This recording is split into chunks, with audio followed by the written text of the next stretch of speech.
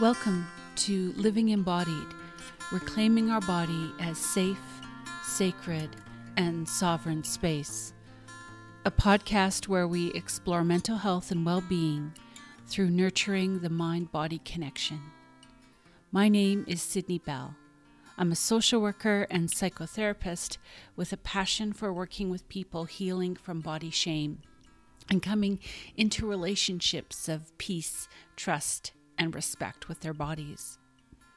This podcast was born from a desire to understand more deeply the role our body plays in our mental, physical, and spiritual well-being. I hope you'll feel comfortable and safe in this space, as well as brave. Some things to know about me. I am a white, cisgendered, fat woman who is on a learning journey of opening my eyes to my privileges and how to be an advocate and an ally. I live and work with people from a weight-neutral perspective, which, among other things, means this podcast is a diet talk and body shaming free zone. For more information about me and my practice, you'll find links in the description. Through reflections and conversations and opportunities to engage in short embodiment practices, in this podcast, we will explore what it means to feel at home in our body and to experience living life from the inside out. We set our intention to reclaim our wise body as a friend and ally, and I invite you to join me in this quest to uncover what it means to live an embodied life. In this episode of Living Embodied, I talk with Suzanne Dietrich. She's a certified intuitive eating counselor and eating disorder dietitian. Suzanne is the owner of Gut Instincts Nutrition Counseling in Waterloo and Guelph, and connects via video with people from all over Ontario. I'm so glad Suzanne agreed to join me. How we relate to food is so important to our ability to be comfortable in our bodies and live an embodied life. And yet, because of diet culture, we live in fear of food and we distrust our bodies. Suzanne does fantastic work with people from a non-diet, health at every size, and weight-inclusive lens. In our conversation, we will learn how Suzanne helps people to come to a peaceful, comfortable relationship with food. After our chat, I hope you will join me for a short embodiment practice. We're going to do a fun exercise together that I think helps us to understand the impact of diet culture mindset on our relationship with food. This is an exercise I learned from Kathy Cater, a brilliant social worker who developed a body-affirming health curriculum for grades 4 to 6. Check it out in the description. Now, let's meet Suzanne.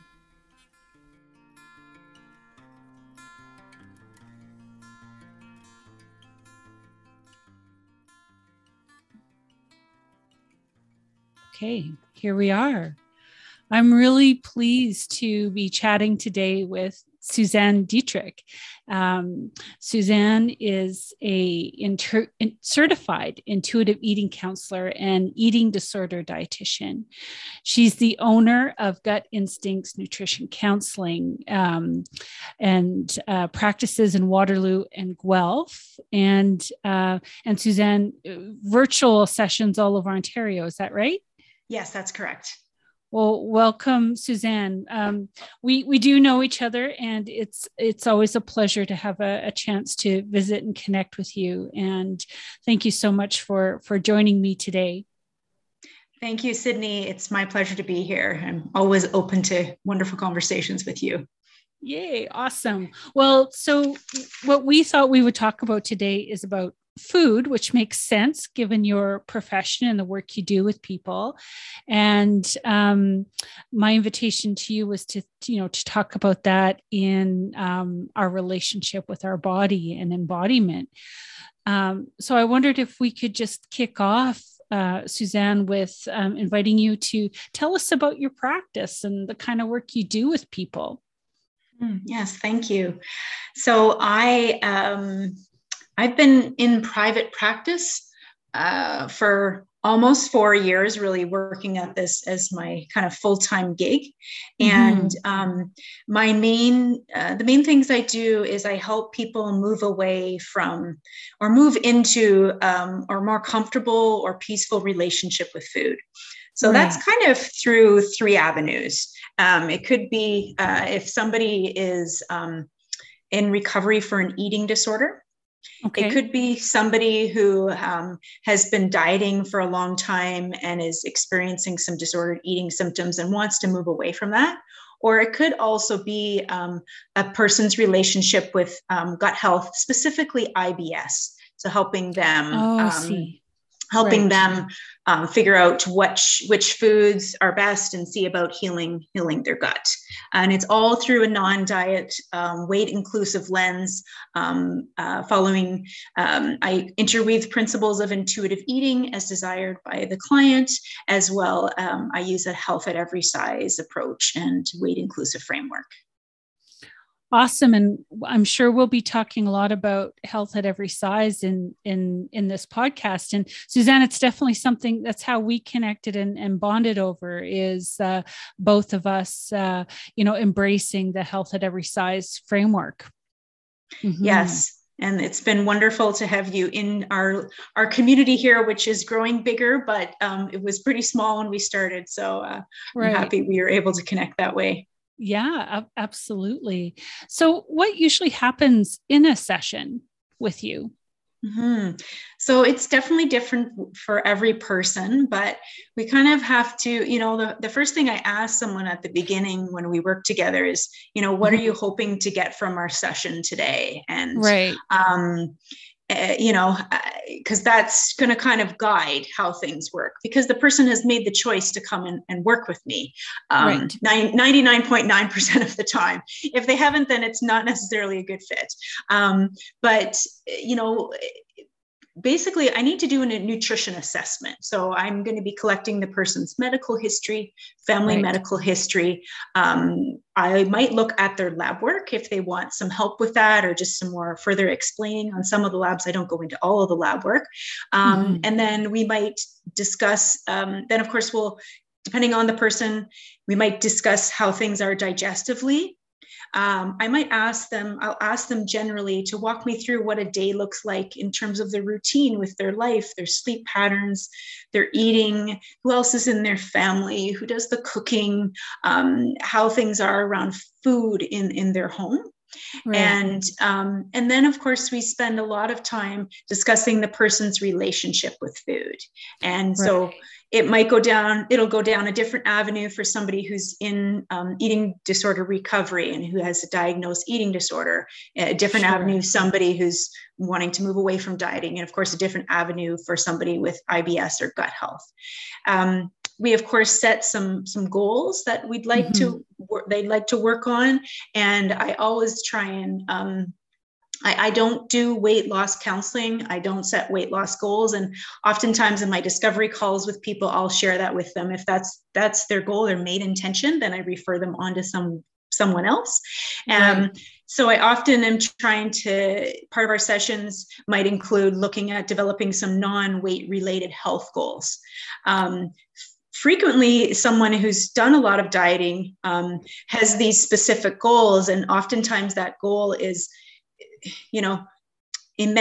greatly tied to the scale, and that's kind of the quantifier and the qualifier. So sometimes people really want to I want to see I'm making progress, and so we kind of tease apart what are some of these non-weight related health goals and what can that look like if the person wants to work towards health. I had one client and they said that they wanted to be able to bike to the grocery store with their backpack on, get groceries and bike home. And so we kind of broke that down into pieces. What would that look like and how would we get there? And of course, I'm not a kinesiologist or physiotherapist, right? But we did that through the relationship with food and we kind of broke it down. So that's kind of it in a nutshell. Yeah. So that's an example of a non-weight related health goal, that ability to navigate the backpack, get on the bike and get to where they want to go. Yes, Okay. exactly. It might be a digestive goal. It might be right. waking up in the morning feeling good inside, or going to bed at night feeling digestively well. Right. It might be something around recognizing hunger cues, or fullness cues, or bringing more mindfulness to eating. Right. It's different for every person. Absolutely. But this is that health at every size approach or value that you were talking about earlier. And that's what it sort of manifests like, or looks like in your practice, it sounds like. Yes. Yeah. Yeah. Mm-hmm. Okay. I'm curious, Suzanne, what led you to the work that you do, and especially with this weight neutral approach that you take? It's a good question. To be a dietitian, one of the routes you have to take is you need to do an internship.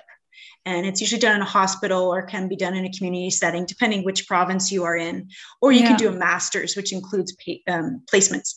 So I did a placement at Homewood Health Center in Guelph in their eating disorders program.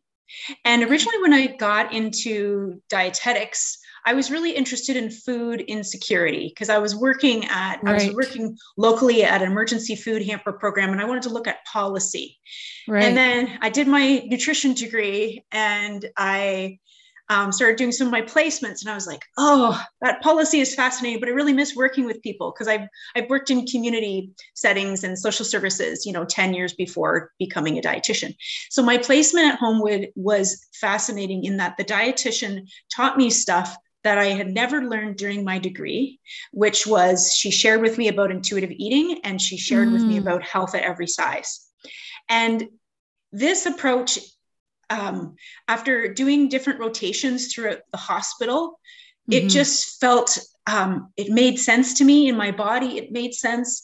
I remember doing my internship, and I felt like I had to food police what people were eating and for whatever medical condition they had. And oftentimes the rhetoric was, well, you need to lose weight, and that's going to help this condition get better. And that didn't feel good. It felt awful, and food is so tied to a person's culture, socioeconomic background, it's just tied to so many pieces. And for me to kind of go in and say, oh, you shouldn't eat that, you shouldn't eat that, to try and change your body, it just never felt right.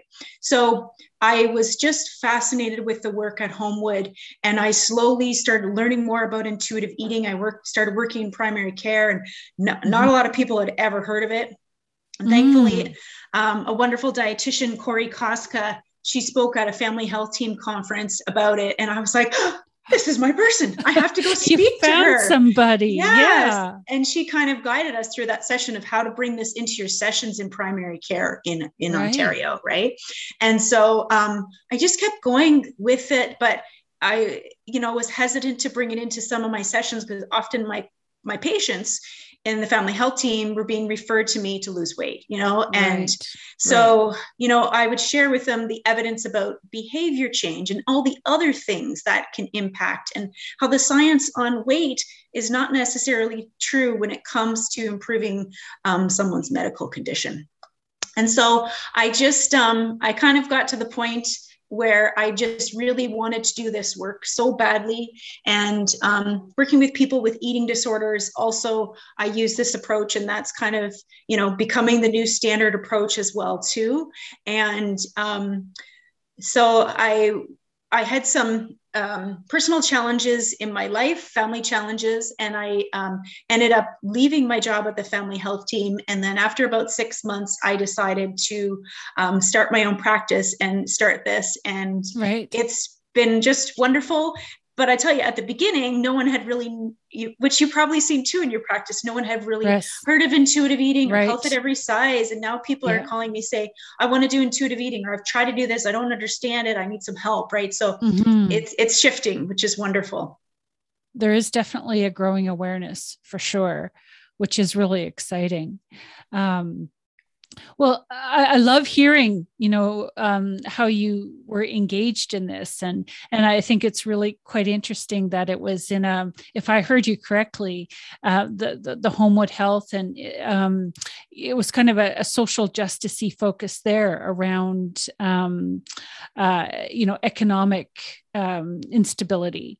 Is that right? Sort of around. So I access to food. Was there a bit of that? I don't know if there was so much of that, but that was Okay. definitely a piece of it. It Right. was the approach that dietitian was using at the time, right? Gotcha. Health at every size and Right. intuitive eating. Because, Right. Not every eating disorder professional uses that approach or used that approach, 10, Right. 15 years ago. Right. But you're hearing and seeing that's becoming, even I think you said it, like a best practice around eating disorder work. Absolutely. Yes, it is. Absolutely. Yeah. Mm-hmm. So what would you say keeps you motivated in this work? I think the brave steps that my clients take to keep moving away from the shame that they feel and the diet culture that has programmed people, so poorly in ways. It's my clients that they just take brave steps to move away from weight stigma, even weight stigma that they've experienced in their families, from their friends, but especially from healthcare professionals too. Right. And so it's, when I hear people, saying to me that, they just feel so much freer and they can go and they can enjoy their life and they're not spending dieting. They're not spending time dieting as a hobby, right? They've been able to incorporate other things into their life. And so that motivates me. That motivates me to keep going. And then also just all the research and the publications from our colleagues in the field too, that motivates me as well. Absolutely. Thank you. As you know, one of my hopes is to bring some focus and just learning together around this concept of embodiment. And so I'm wondering about how you conceive of or understand embodiment. Like how do you describe it or experience it? I'm going to be completely honest, Sydney. It's not a term I use a lot. Right. But to me, what it feels like is it's embracing, it's embracing our body and our mind, that connection and the signals that it gives to us, and embracing it with curiosity and without judgment, and being gentle with all this information. That's what I feel embodiment is. I love that. Embracing with curiosity and without judgment. And I would imagine listening to the body signals, that's an important part of our relationship with food, for sure, which you're supporting people in navigating.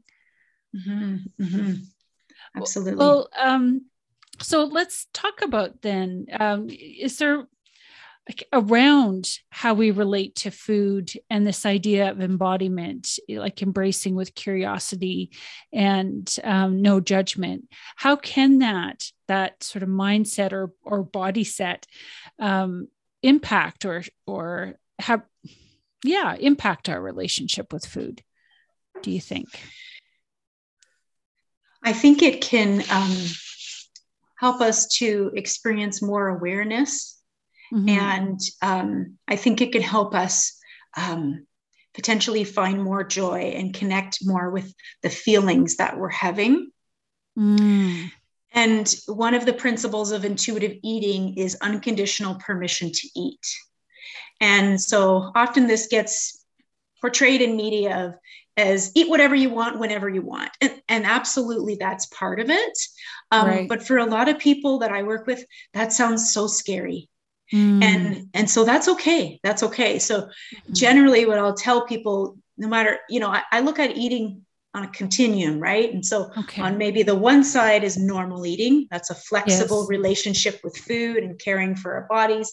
And then on the opposite side would be a diagnosed eating disorder. In between there would be disordered eating and dieting. And so we can work on this unconditional permission to eat kind of at all levels. And the speed that we move will depend on the person and depend on where they are in the continuum. So with my clients with eating disorders who are engaging in restrictive eating, that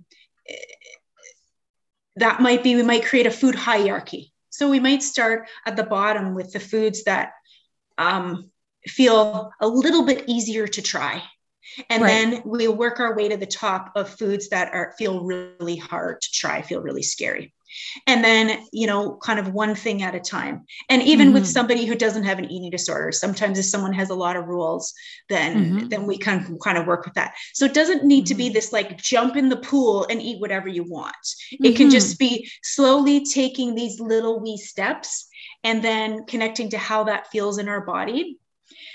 But it can get tricky, right? Because sometimes there's those diet culture rules that are there, right? That kind of weave their way through. And sometimes even our mind might be tense, be feeling tension about it or stress about trying this. So maybe it might be, when I had that, my stomach didn't feel good. So it's when we're going to do that, it's like, want to do it in a calm environment, want to do it when maybe we're comfortable with someone there or more comfortable without someone, kind of in a peaceful environment if possible, right? So it doesn't have to be jump in the pool. We can kind of go slowly and then slowly increase that variety. I feel like I got off track, so let me know. I feel like you're painting a really beautiful picture of the process you engage with folks around nurturing that mind-body connection and rebuilding trust with their relationship with food. Again, which to me is just such a cornerstone of living an embodied life, like feeling, centered and safe in yourself. So I really appreciate that. Do you have, Suzanne, like resources or practices that you recommend to people, places that they can go to maybe read or listen to, or I guess who are the wisdom keepers or the teachers that you turn to? There's so many of them. Lucy Aframore. I also appreciate the work of Dr. Maria Paredes, as well as the authors of the intuitive eating books, Evelyn Tribole and Elise Resch. And I also, some of my mentors too are some of my colleagues at the Wellness Collaborative based out of Guelph, where I practice. Right. Yes. And then I also appreciate the work of Kristen Neff, her work around self-compassion as well too. Absolutely. We'll compile a list of these resources from Suzanne and have them in the description of this episode so people can have access to them. So are there any practices or approaches that you recommend? I mean, I guess the intuitive eating is there for sure. Yeah, right. The intuitive eating. I feel like intuitive eating offers people a bit of a framework of how to do this. The Health at Every Size literature. It's a lot of wonderful, amazing concepts and big picture stuff. Yes. Like I said, I haven't read Radical Belonging yet, but I often find my clients do well with the intuitive eating because it gives a little bit more step-by-step process where to start. Right. And then I think also, part of it is a big piece around the mindfulness, right? And so people doing their own mindfulness work and with someone that is trained in that. And then, if I especially recommend that someone is working through eating disorder recovery, that they have a team because there's just so many aspects of it that are important pieces. The other One is Dr. Anita Johnson. I'm Oh, curious yes. about her work as well too. Right. And That's a book, Eating in the Light of the Moon. Is that who you're referring to? Yes. Yes. Yeah. And then I also am going to plug one more person too. And this is a fascinating doctor. Her name is Dr. Jennifer Gaudiani, and she is an internist in the US. And she has started her own eating disorders clinic. And she has amazing videos on her website. She practices from a weight inclusive lens in eating disorder recovery. And she is another one of my wisdom keepers as well. Oh, that's fabulous. I'm excited to explore her. So thank you for that, Suzanne. Yeah. So we're going to wrap up here. And I'm just wondering, how could people connect with you? Yeah, so my website is gutinstincts.ca. And so they can connect with me on there. I'm also intermittently on Instagram at food.peace.mama. So those are the best ways to connect with me. Oh, that's wonderful. Well, Suzanne, I really, as always, enjoyed speaking with you, and just really appreciate so much the work that you're doing with folks in, healing their relationship with food, which, again, I believe is just really vital in terms of how we relate to our body. So, thank you again for your time today, and I look forward to the next time we get to chat. Thanks, Sydney. It's my pleasure. And I just want to say one thing, if it's okay. Absolutely. Oftentimes when I speak with people, I think of kind of juggling all the balls we have to in our life. Yeah. And oftentimes people can have very strict rules about eating and want to make sure their nutrition is perfect. And so, I often will say to my client, if we're trying to keep that ball really high up in the sky, then maybe some of those other balls might drop where they might fall down, right? And so I guess I'd encourage all your listeners to think about, we don't have to have the nutrition ball right up at the top, right? It can be in line with the others, and using nutrition as a way to nourish ourselves, but also accept and embrace ourselves, and look at it through the lens of gentleness. Oh, I love that. That is a really helpful metaphor or framework for just thinking. I guess what I'm hearing from you is it's a gentle invitation to keep it in perspective, the work that we're doing around nutrition and food, right? It's important, but keeping it in line with all the other things we have going on in our lives. Yeah, exactly. Yeah. Wonderful. Thank you.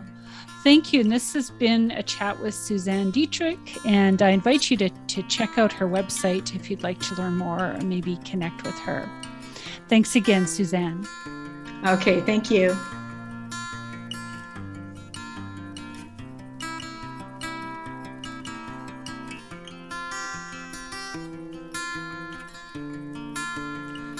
I hope you enjoyed hearing from Suzanne. I appreciated her invitation to us to look at nutrition through the lens of gentleness. I also think it is important to consider her question about our health goals. If we want to move away from diet culture and all the harm it does to our well-being, it can be helpful to spend some time thinking about our indicators of health and well-being that aren't about our body size. How do we know that our health is improving? What are the things that we can do to shape and improve our health? And what do we have less control over? Now, let's shift from listening and thinking about embodiment to bringing it into practice. Suzanne talked about embodiment as embracing our body with curiosity and not judgment. So let's tap into our curiosity with a little experiment.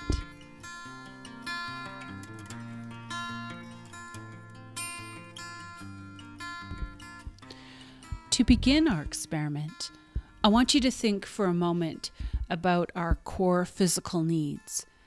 those things that we need to live, like water, food, sleep, warmth.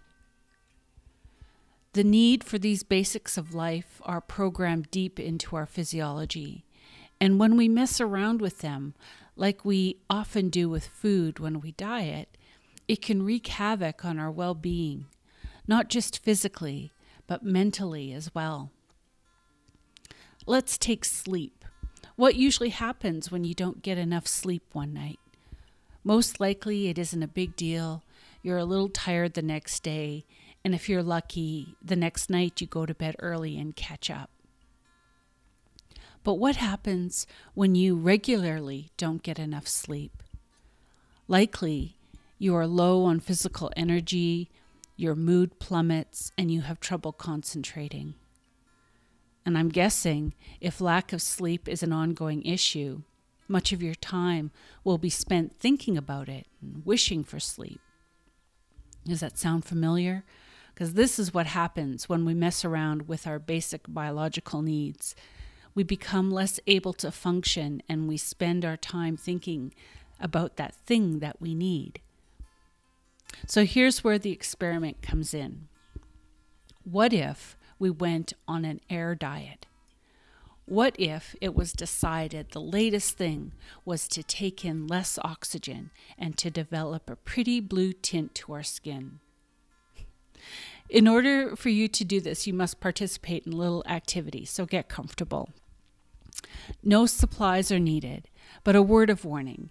Don't participate if you have respiratory or breathing issues like asthma. Instead, just use your imagination. Okay, ready? Because for the next 60 seconds, I'd like you to close your mouth and plug one nostril. Now breathe through that one nostril for the next 60 seconds.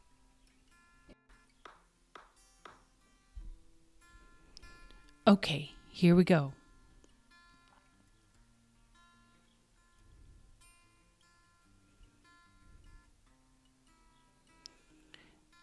Okay, that's 15 seconds.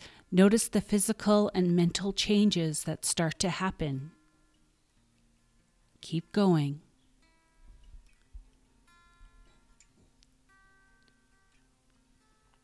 We're at 30 seconds. Now, no cheating. Use your willpower.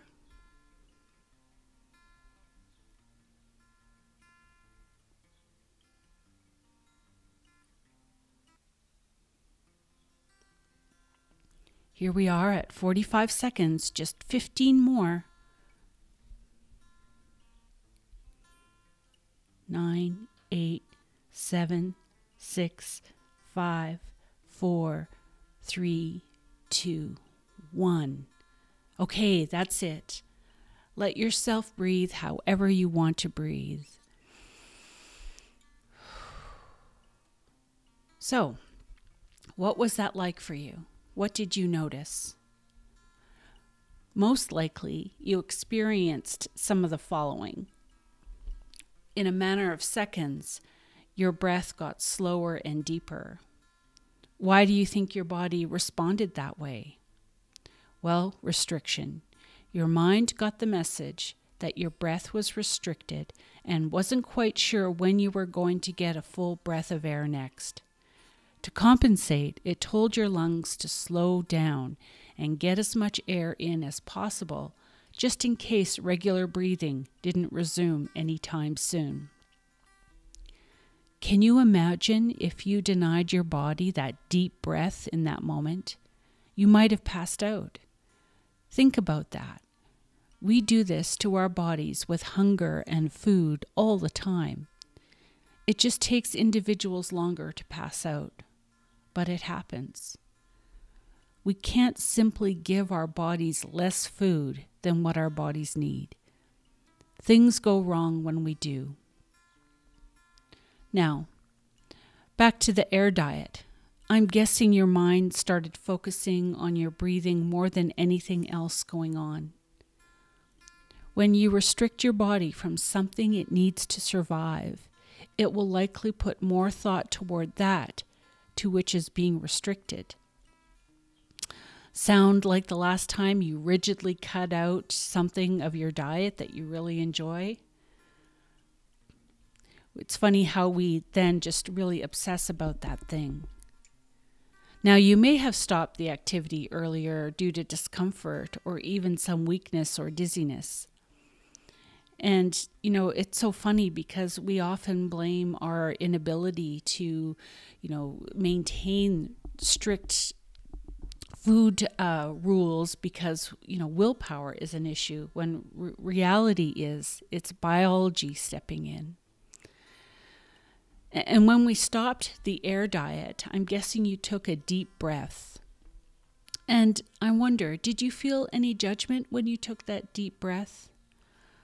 Would you think it was strange if someone came out of this pretend experiment striving to take very small breaths despite the fact that their body had clearly been deprived of air? How often have you judged yourself for overeating or binging after dieting for several weeks, days, or hours? So, denying biological needs is encouraged in our culture every day. The question is, what can we do to resist this pressure?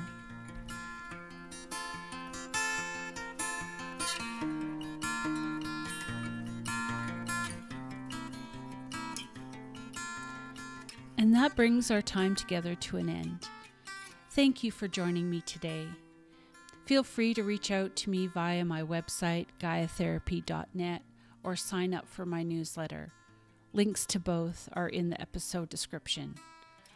I would also like to thank Suzanne Dietrich for coming to chat with me, and I hope we can have her back with us sometime. In the next episode of Living Embodied, releasing on August 2nd, 2022, I will be discussing healing body shame through reclaiming body sovereignty. Until then, may you experience your body as safe, sacred, and sovereign space.